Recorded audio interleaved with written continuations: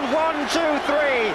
Joe Corrigan came to block, and Villa squeezed it in. Still Ricky Villamotti, just 3 words in Tottenham folklore. I think his book came out with that as the title.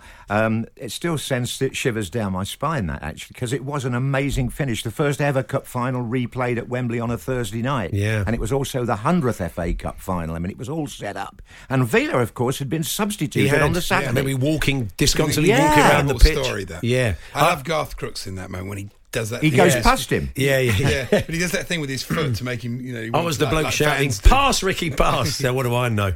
Andy's favourite moment. Then this is another great. I mean, I'd say the 70, but for the Motti commentary. Here we go. This was a great moment. Now the first sign of Chelsea on the attack with Di Matteo. Oh, and a good run up front by Hughes, and Di Matteo shoots. Oh, what about this? What about this? It's possibly the quickest ever goal in a Wembley Cup final. It's Roberto Di Matteo inside 45 seconds. This could be an historic moment in cup finals at Wembley.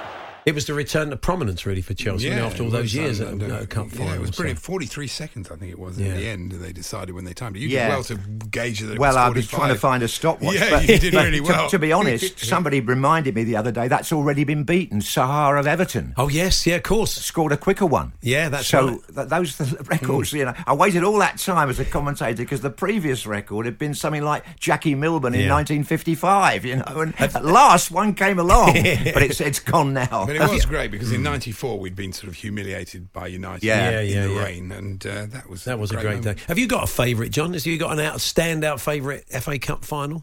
I think my standout favourite is Dave Besant's penalty save, right? Because for once in my life, I'd actually found out something which really helped me a lot when it happened. I spoke to Dave Besant during the week before the Liverpool game. If you remember, John Aldridge was taking penalties with a kind of a contentious style where he stopped in his run-up. Yeah. And so I rang Dave Besant, who I knew, a few days before the final, and said, what are you going to do if you have to face a penalty from Aldridge with the way he's stopping? And Besant said, I don't care what he does, I'm going to dive to my left.